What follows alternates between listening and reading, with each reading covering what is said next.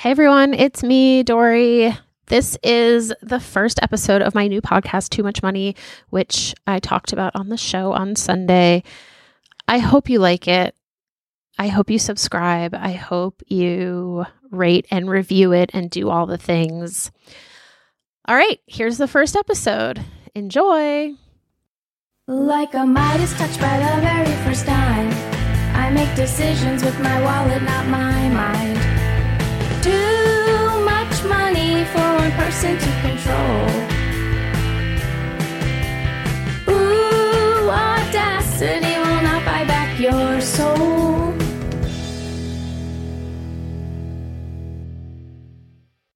Hello, welcome to Too Much Money, the podcast that asks, does being a billionaire make you crazy, or do you need to be crazy to be a billionaire? I'm Dory Shafrir. And I'm Joe Piazza. And we're your hosts. We are not billionaires. We're not billionaires. We're fascinated by billionaires. But Joe, I guess we should kind of officially introduce ourselves before we do get into it. So as I said, I'm Joe Piazza. I'm an author and a podcast host of the shows Under the Influence and Committed. I have a new novel coming out in April, which is the best thing I've ever written, called The Sicilian Inheritance. It's available for pre-order now. And my most recent book, You Were Always Mine, came out last spring. And it is great, which I can Thank say you. because I read it and I hosted a book event. You hosted my book event. You hosted my book event at a very posh bookstore that was situated in between some of the most expensive dress shops in Los Angeles. I was surrounded by $1,000 dresses that I could not afford, but that I also think I could have gotten dupes for at Target. Totally. Billionaires definitely shop at Brentwood Country Mart. Totally. Like, without a doubt. Without a doubt. I am Dory Shafrir. I'm the co-host of Forever 35 and Matt and Dory's Excellent Adventure. Also the author of a novel called Startup and a memoir called Thanks for Waiting, The Joy and Weirdness of Being a Late Bloomer. I read a lot about the silly things that rich people do, and it usually makes me angry, but I can't stop. I know. It's become this kind of a guilty pleasure. Yes. To go down deep Wikipedia rabbit holes, to just see, like, what are the crazy things that rich people do with their money? And I think about it a lot because I have a normal person job. I'm a writer, and I, have 3 kids and think constantly, like, what would I do if I were even a millionaire, right?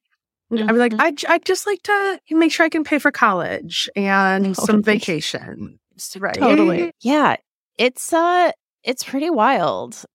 I also, just in terms of how we know each other, I feel like I should say that we knew each other in college. Yeah. It's been a long time. It's been a long time. I mean, it's a couple of decades now. Oh, yeah. Since we were in the college. Yeah. But then we also just kept crossing paths. Intersecting. In totally. New York media. Yes. Like, you would start a job somewhere and then I would start a job somewhere. And we would overlap for a week or two. Yes. Like, I feel like we never really worked at the same place, but like we worked at the same places at different times.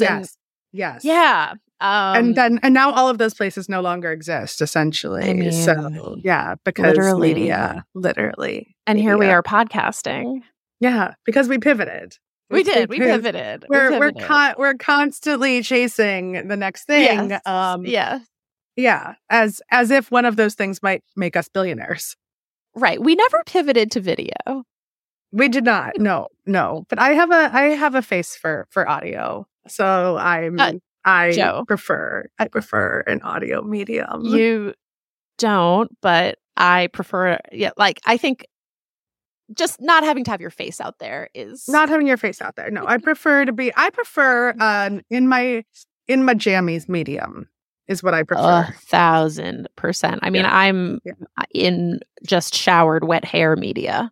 Mm-hmm, mm-hmm. So, but you look fantastic. Oh, well, thank you so much. Thank you so much. All right. Well, Kate. Oh my God, this is going to be Oh, weird. hi. You're not It's my, gonna be you're weird. my You're Forever gonna- you're 35 totally- co-host. You are totally going to call me by essentially your ex-boyfriend's name all the time. Like Yes, your current boyfriend. And you're yes. like, hey, John. Or hey, John. What? Right. Oh, What? my God. Well, I'll try not to make this super It's all right. awkward. You know what? I love Kate. If you want to call me Kate, Yeah. I'll take it. On this show, you're Kate. That's your name. That's your new name. Oh gosh. Okay, Joe. Yes. Today we're not actually talking about a technical billionaire, but we are talking about a very wealthy person. We're talking about multimillionaires. I think, you know, when we say billionaires, we're talking about very rich humans. Yeah, it's more of a catch-all. It's a colloquialism. The thing is, these billionaires and millionaires, they love to spend their money on things that are otherwise unattainable to the average human. The things that they consider treasure. Yes. Yes, I'm so excited to talk about this. Go on, please. There is no greater treasure hunt, probably, in all of the world than the search for dinosaurs, for dinosaur fossils. This could not interest me less. Not this conversation, but the dinosaur fossils, like the idea that I would spend my time and money looking for dinosaur fossils if I were very wealthy, not even remotely on the list of things that I would want to spend my money on. And I have a dinosaur-obsessed 6-year-old. Oh, so I spend probably 50% of my mental energy hearing about dinosaurs and being quizzed on dinosaurs. And so dinosaurs are now just woven into the fabric of my DNA in such a way that I resent dinosaurs as a species or a genus or whatever they are. Okay. And so I think it is even more ridiculous to spend money on what are essentially million-year-old rocks. If there's a paleontologist listening to this, I'm sorry. I just have to speak my truth. I'm sorry. And also, can you explain?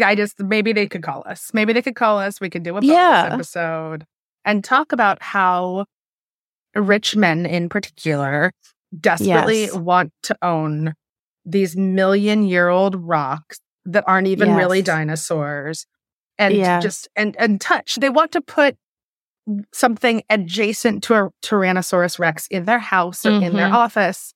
I think because it makes them feel like they have big dinosaur energy. That's interesting. That's interesting. If you could be dinosaur adjacent, that gives you power in a way. There was no one more terrifying or powerful than a T-Rex. No. And if you can own those T-Rex fossils, then you too are terrifying and powerful, rich man. Yeah. And we're gonna get into that. I have got a story about a bunch of rich guys paying a lot of money for some T-Rex bones. Oh my God. But first, before we get to that, I just want to talk a little bit about the rich person dinosaur market because it exists. Fossils are an actual commodity these days. Okay. So I'm just going to go through a couple of the big sales for you. And these are not museum sales because that's a different thing when a museum acquires a fossil. These are private collectors who are paying a lot of money to be dinosaur adjacent. There's one very recent one.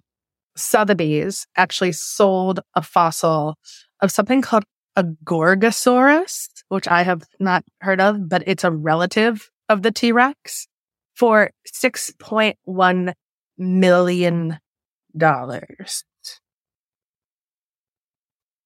Wow.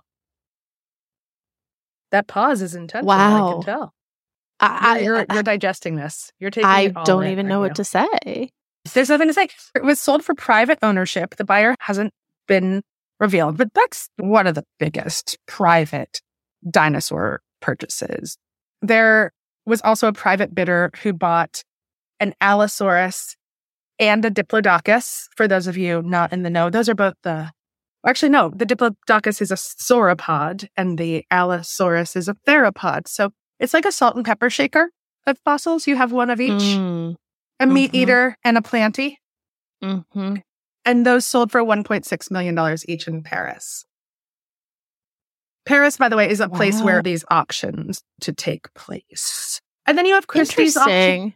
It is interesting, right? But it also, I think it has to do, it's very old world.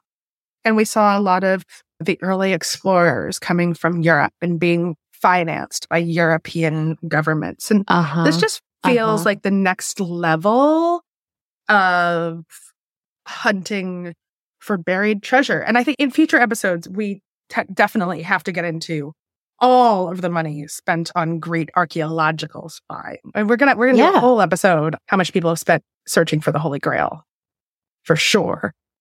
Wow. Okay. Yeah. So, Jo, just do you have a profile of who these people are? So they're typically multi big time millionaires. The I'm going to say the vast majority of them are men, because I have not found a woman who is acquiring these bones, like an individual, not a museum, who's acquiring the bones. They tend to be in industries like commercial real estate development or very high profile corporate attorney. And the particular case that we are going to talk about today, it actually all began with a T-Rex skeleton, a rich real estate developer who wanted to show off that skeleton in his office in New York City. And that office, this is the part that I love as a former gossip columnist in New York City, used to be in a former New York City nightclub. Which one? I think it was Tunnel. I think it was inside the old tunnel over by the West Side Highway. Okay. Yeah. And this is a rich real estate developer, because I would say nothing makes you want to buy a luxury apartment building like seeing a fucking T-Rex skeleton in the middle of their office. Like, what does that broadcast when power. You have I that think it just sitting there? Power. Yeah. That's real fuck you energy is what that is. And totally. This real estate developer's name is Coleman Burr. He bid on the skeleton and won from Heritage. He bid on the skeleton from a place called Heritage Auctions in New York City.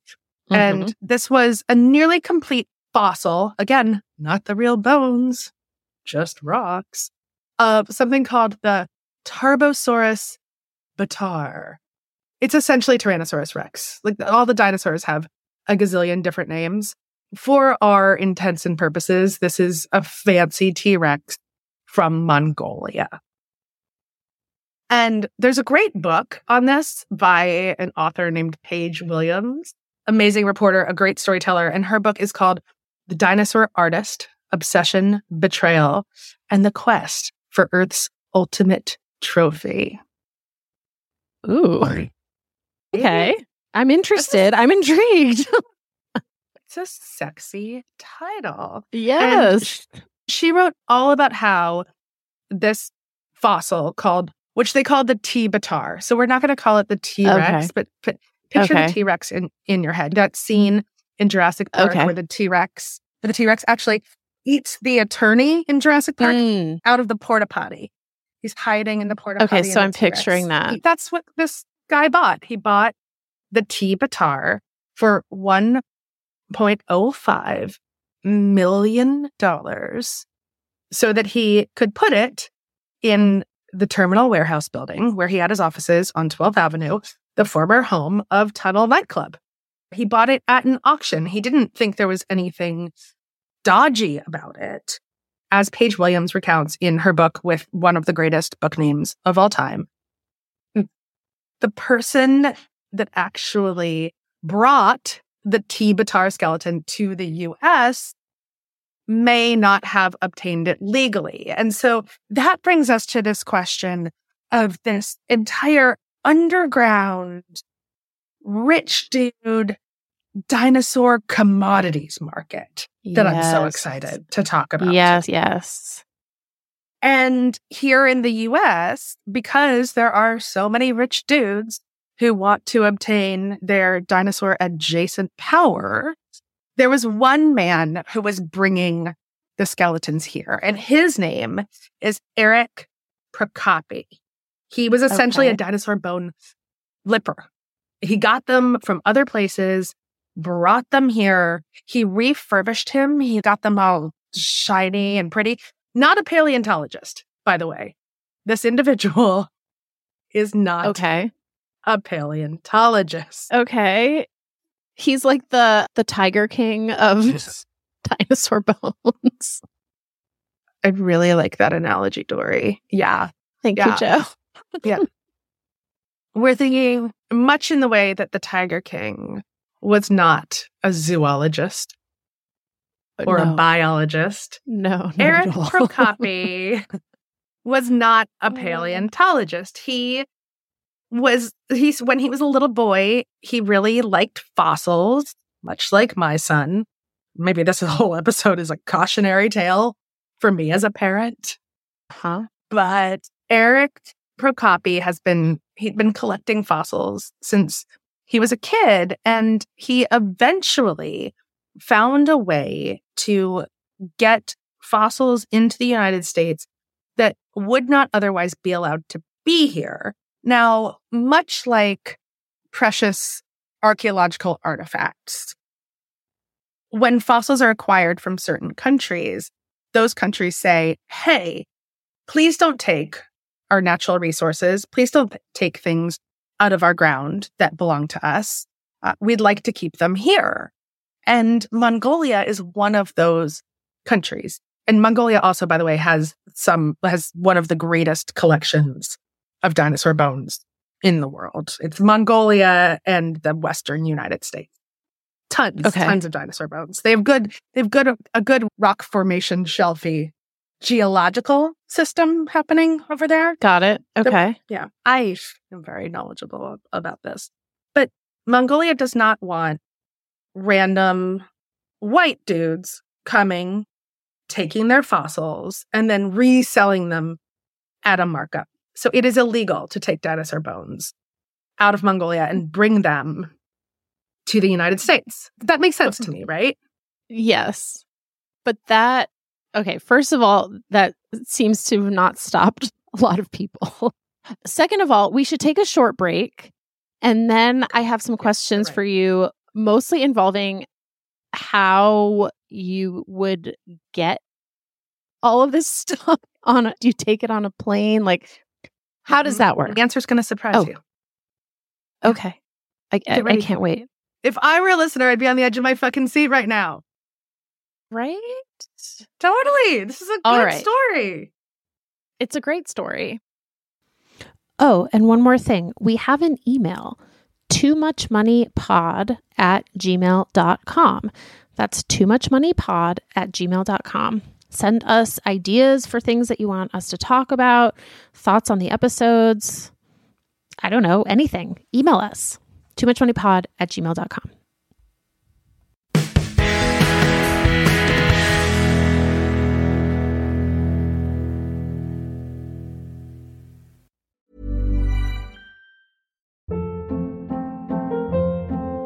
Hold up. What was that? Boring. No flavor. That was as bad as those leftovers you ate all week. Keke Palmer here. And it's time to say hello to something fresh and guilt-free. HelloFresh. Jazz up dinner with pecan-crusted chicken or garlic butter shrimp scampi. Now that's music to my mouth. HelloFresh. Let's get this dinner party started. Discover all the delicious possibilities at HelloFresh.com. Hey, I'm going to ask you a question. How's your sock drawer looking? Is it scary? Maybe it's time for a spring cleaning and refresh. Bombas just dropped a bunch of absurdly soft new socks, tees, and underwear to help you get that drawer in a better place while doing a little bit of good. Look, when I open up my sock drawer and I see a clean pair of Bombas sitting on top, not only do my feet sort of jump for joy, but like I can't wait to get them on my feet because I know they're going to be cozy. I know they're going to be the best socks in the house, and I know that they're going to keep me going all day long. They've got some great details that have been obsessed over, including the honeycomb arch support, which I love, anti-blister tabs, which I also love. What that is, it's a little bit of the heel that goes up a little, just a smidge higher, like in a whatever the perfect amount higher is. That's how high it goes. Bombas has figured this out. And they've got cushioned footbeds that feel like little pillows on your feet, not to mention the buttery soft tees and underwear with no itchy tags. Oh, I hate an itchy tag. And Bombas is like, don't worry about it. We do too.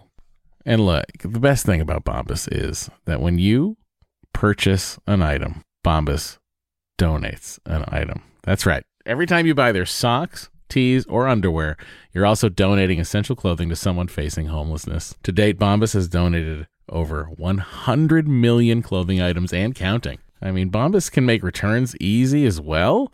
I don't know why you'd return anything because what? But they do have a 100% happiness guarantee. So if the dryer or your dog eats a sock, or if you're unhappy with your purchase for virtually any reason, they'll do whatever they can to replace it and make it right. Bombas has a spring collection out right now. That means new colors and new fun. That's right. They have garden party socks that bring the party to your feet. They got stripes. They got florals. They've got vintagey colored rib socks. You know, those like, stripes on the top of it. It's like, oh, hey, look at me. I'm a vintage soccer player or track person. They've got those too. And they even have a new pointelle sock with a frilly cuff. You know, if for all you frill seekers out there, folks, all I'm saying is you heard me talk about Bombas for years now. I don't know why you haven't done anything about it. Get comfy this spring and give back with Bombas. Head over to bombas.com/adventure and use the code adventure for 20% off your first purchase. That's bombas.com/adventure. Use the code adventure at checkout. Trust me, your feet will thank you.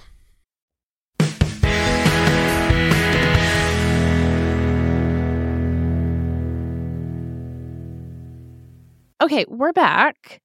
And now, Joe, you have promised to reveal the secrets of dinosaur transport. And it's a big secret of Network. They brought the dinosaur bones here.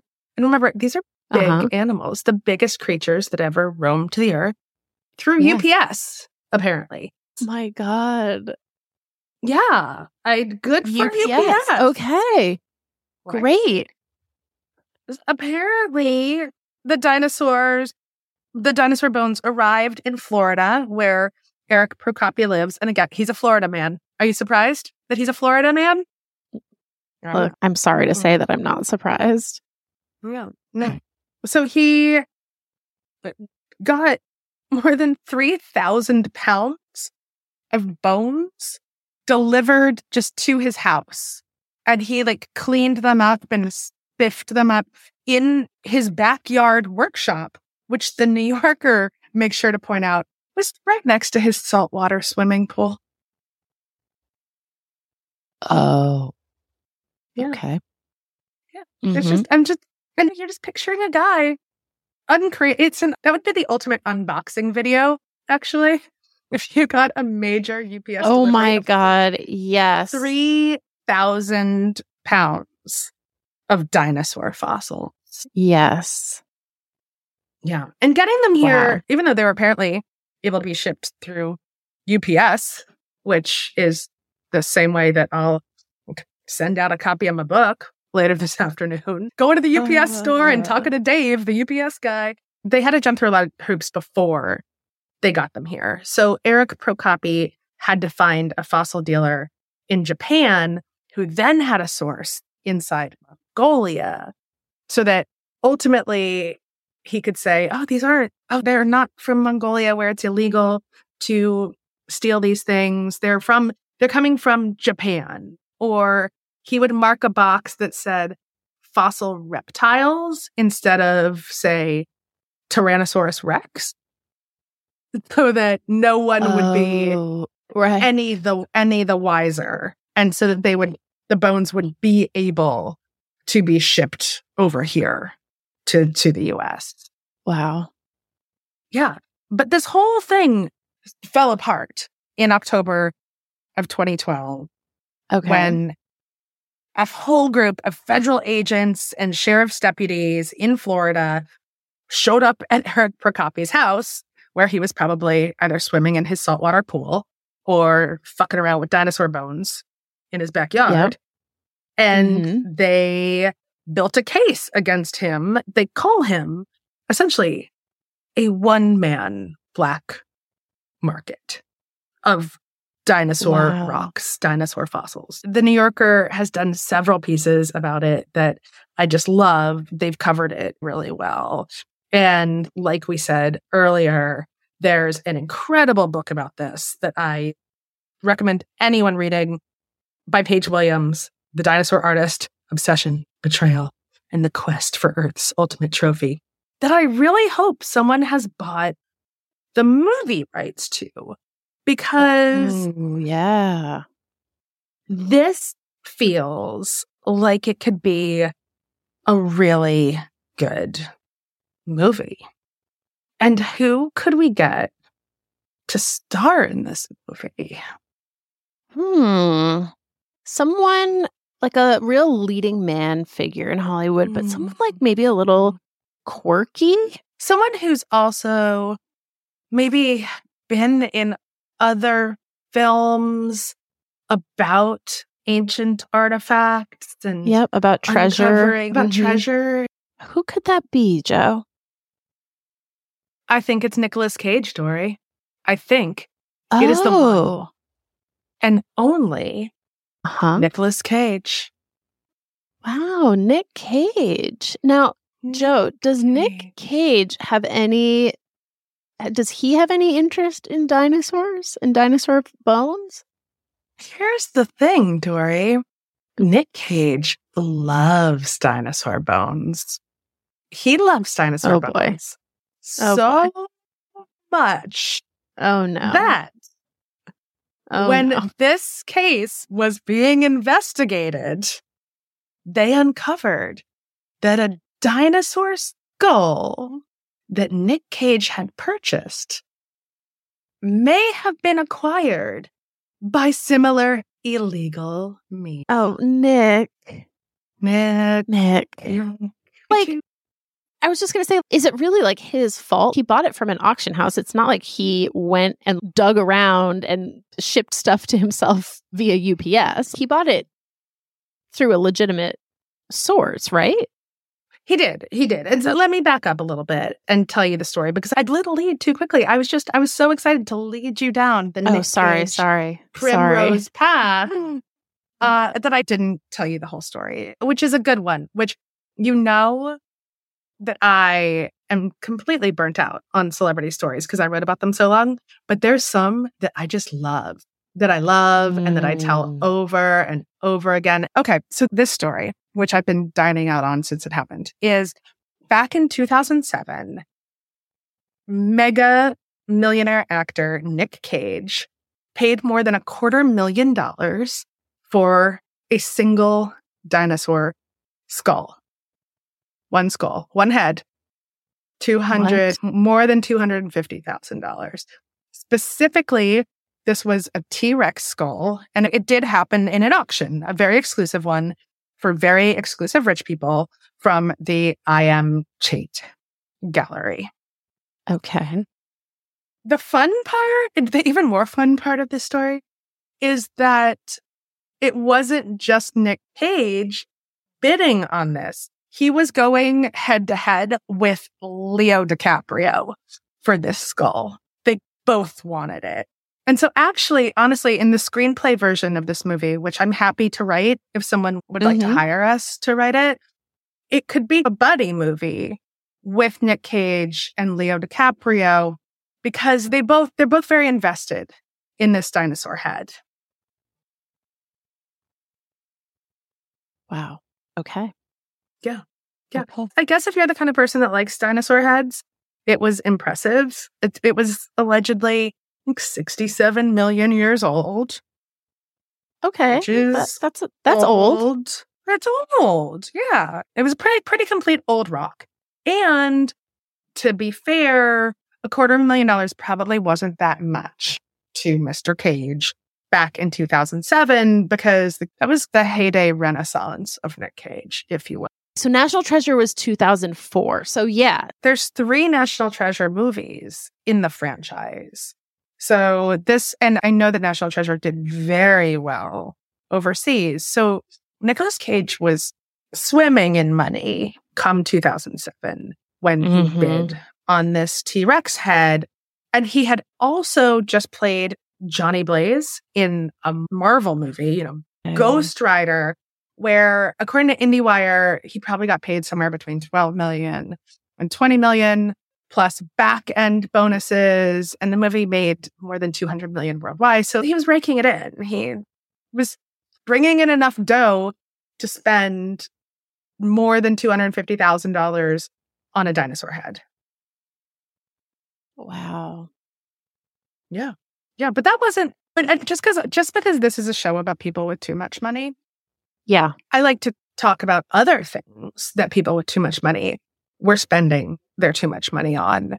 Because apparently in that year, he also bought 3 houses, 22 cars.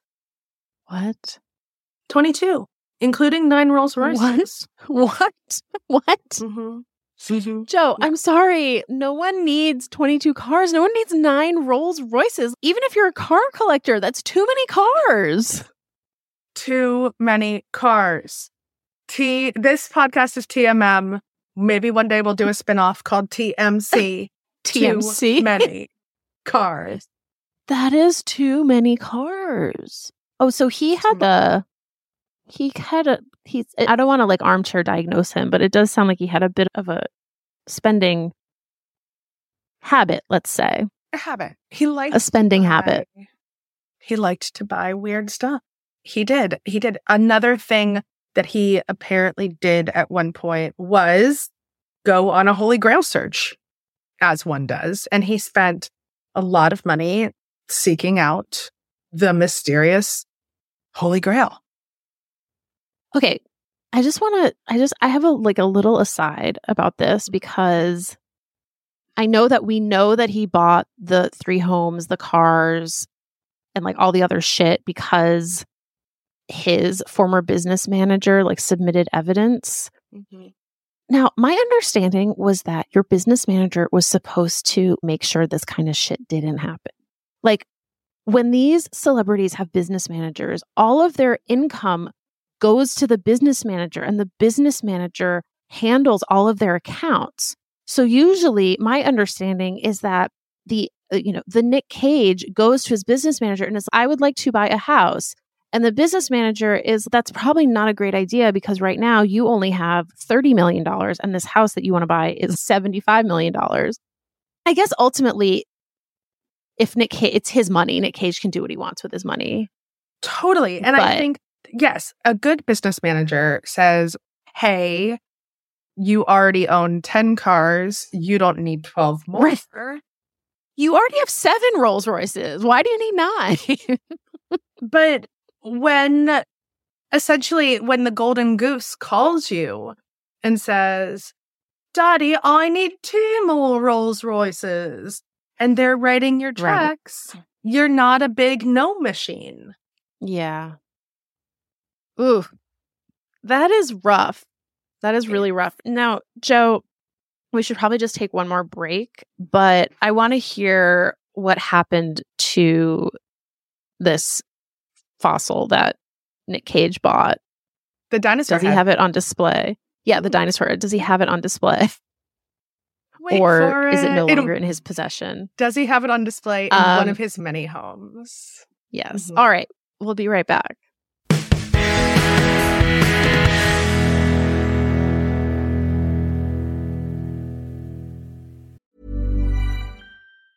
Ever catch yourself eating the same flavorless dinner 3 days in a row?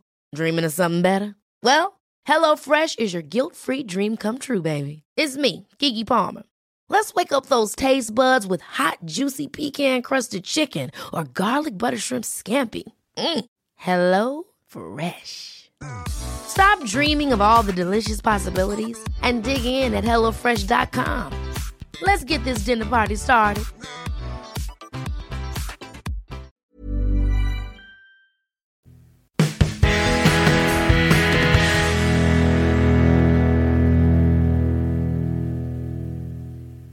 Okay, we're back. Joe, I'm dying to know, what is the status? Wait for it. He had to give it back. Oh, no. Oh, yes. Oh, Yes. Nick. Now it's all coming full circle. The skull was illegally obtained from Mongolia, Oh. and it came out during the investigation of Eric Prokopi, who was arrested for smuggling illegal dinosaur bones. Wow. Okay, so it all comes back to Prokopi. It all comes back to Prokopi and this massive investigation.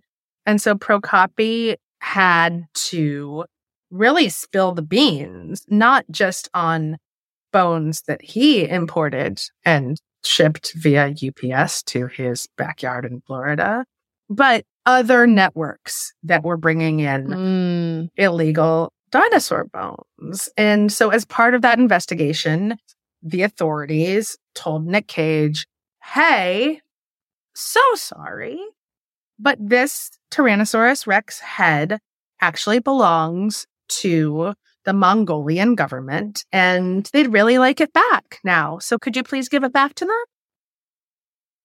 So he had to give it back. He had to give it back. And he would have been a real jerk if he hadn't given it back. And he talked to... Did anything happen to the auction house? As far as I can tell, no. But Nick Cage would maybe like something to happen to the auction house, because he told GQ magazine, hey, I bought this skull legally from this auction house. And when the Mongolian government asked for it back, I gave it to them. But since I never got my money back, somebody at that auction house should be in jail. You know what, Joe? I don't necessarily disagree with him. I do think it's probably the job of auction houses to vet things. Yes, exactly. Exactly. 100%. That's what I'm saying.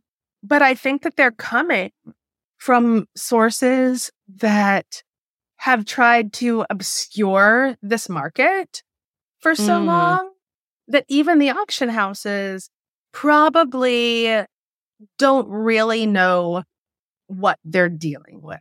You know what? I think that same as so many other, we're seeing this now with the way that like a lot of museums are having to give back some of the things in their collections that were essentially looted. I think this whole industry operated on a don't ask, don't tell situation method for a long time. For a very long time. Like, unless the artifact had like a blaring sign on it that was like illegally obtained, everyone was fine. I'm sure it's fine. I'm sure it's okay, right? It's totally. The paperwork's a little questionable. The guy selling it to me has been in jail for a felony. You know what I mean? They just turned a blind eye to a lot of things.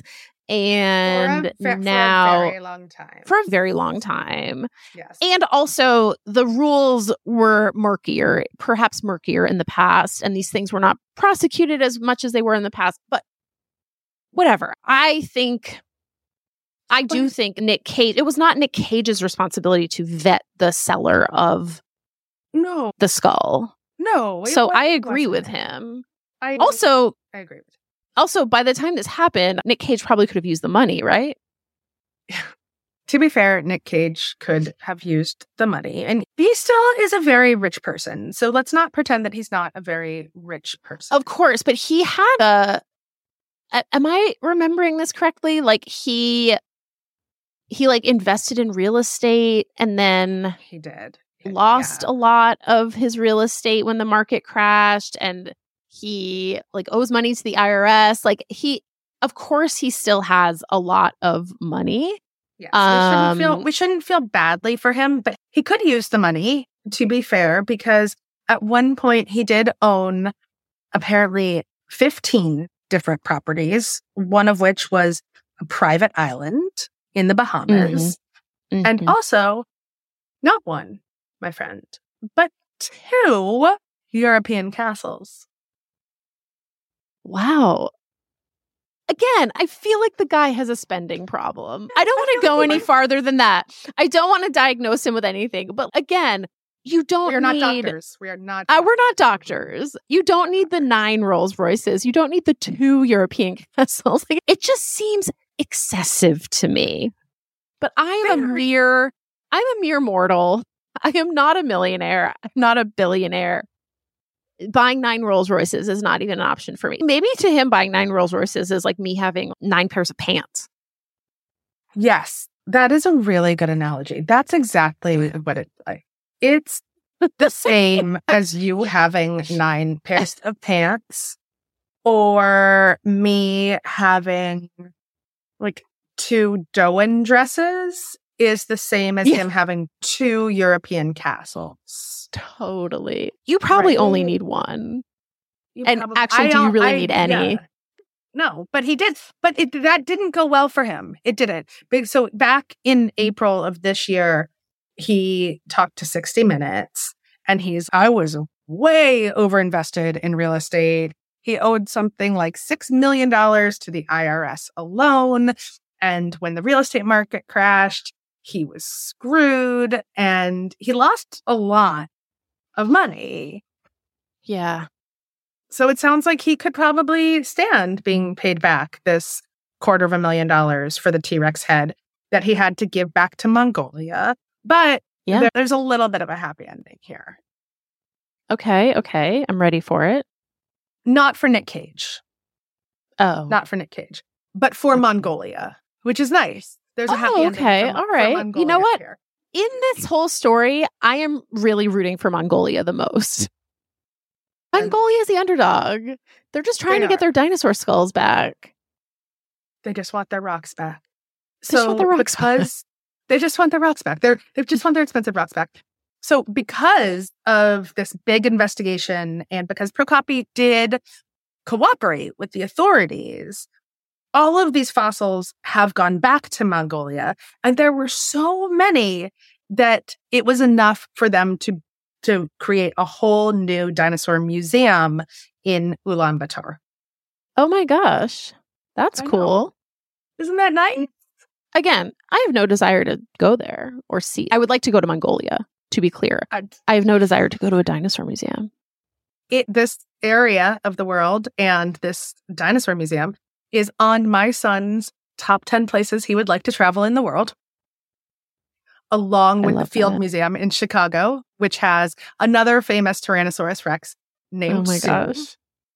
So if anyone in Mongolia is listening and you want us to come see your new dinosaur museum, Charlie Astor and I will fly there and we'll record some Too Much Money in the air.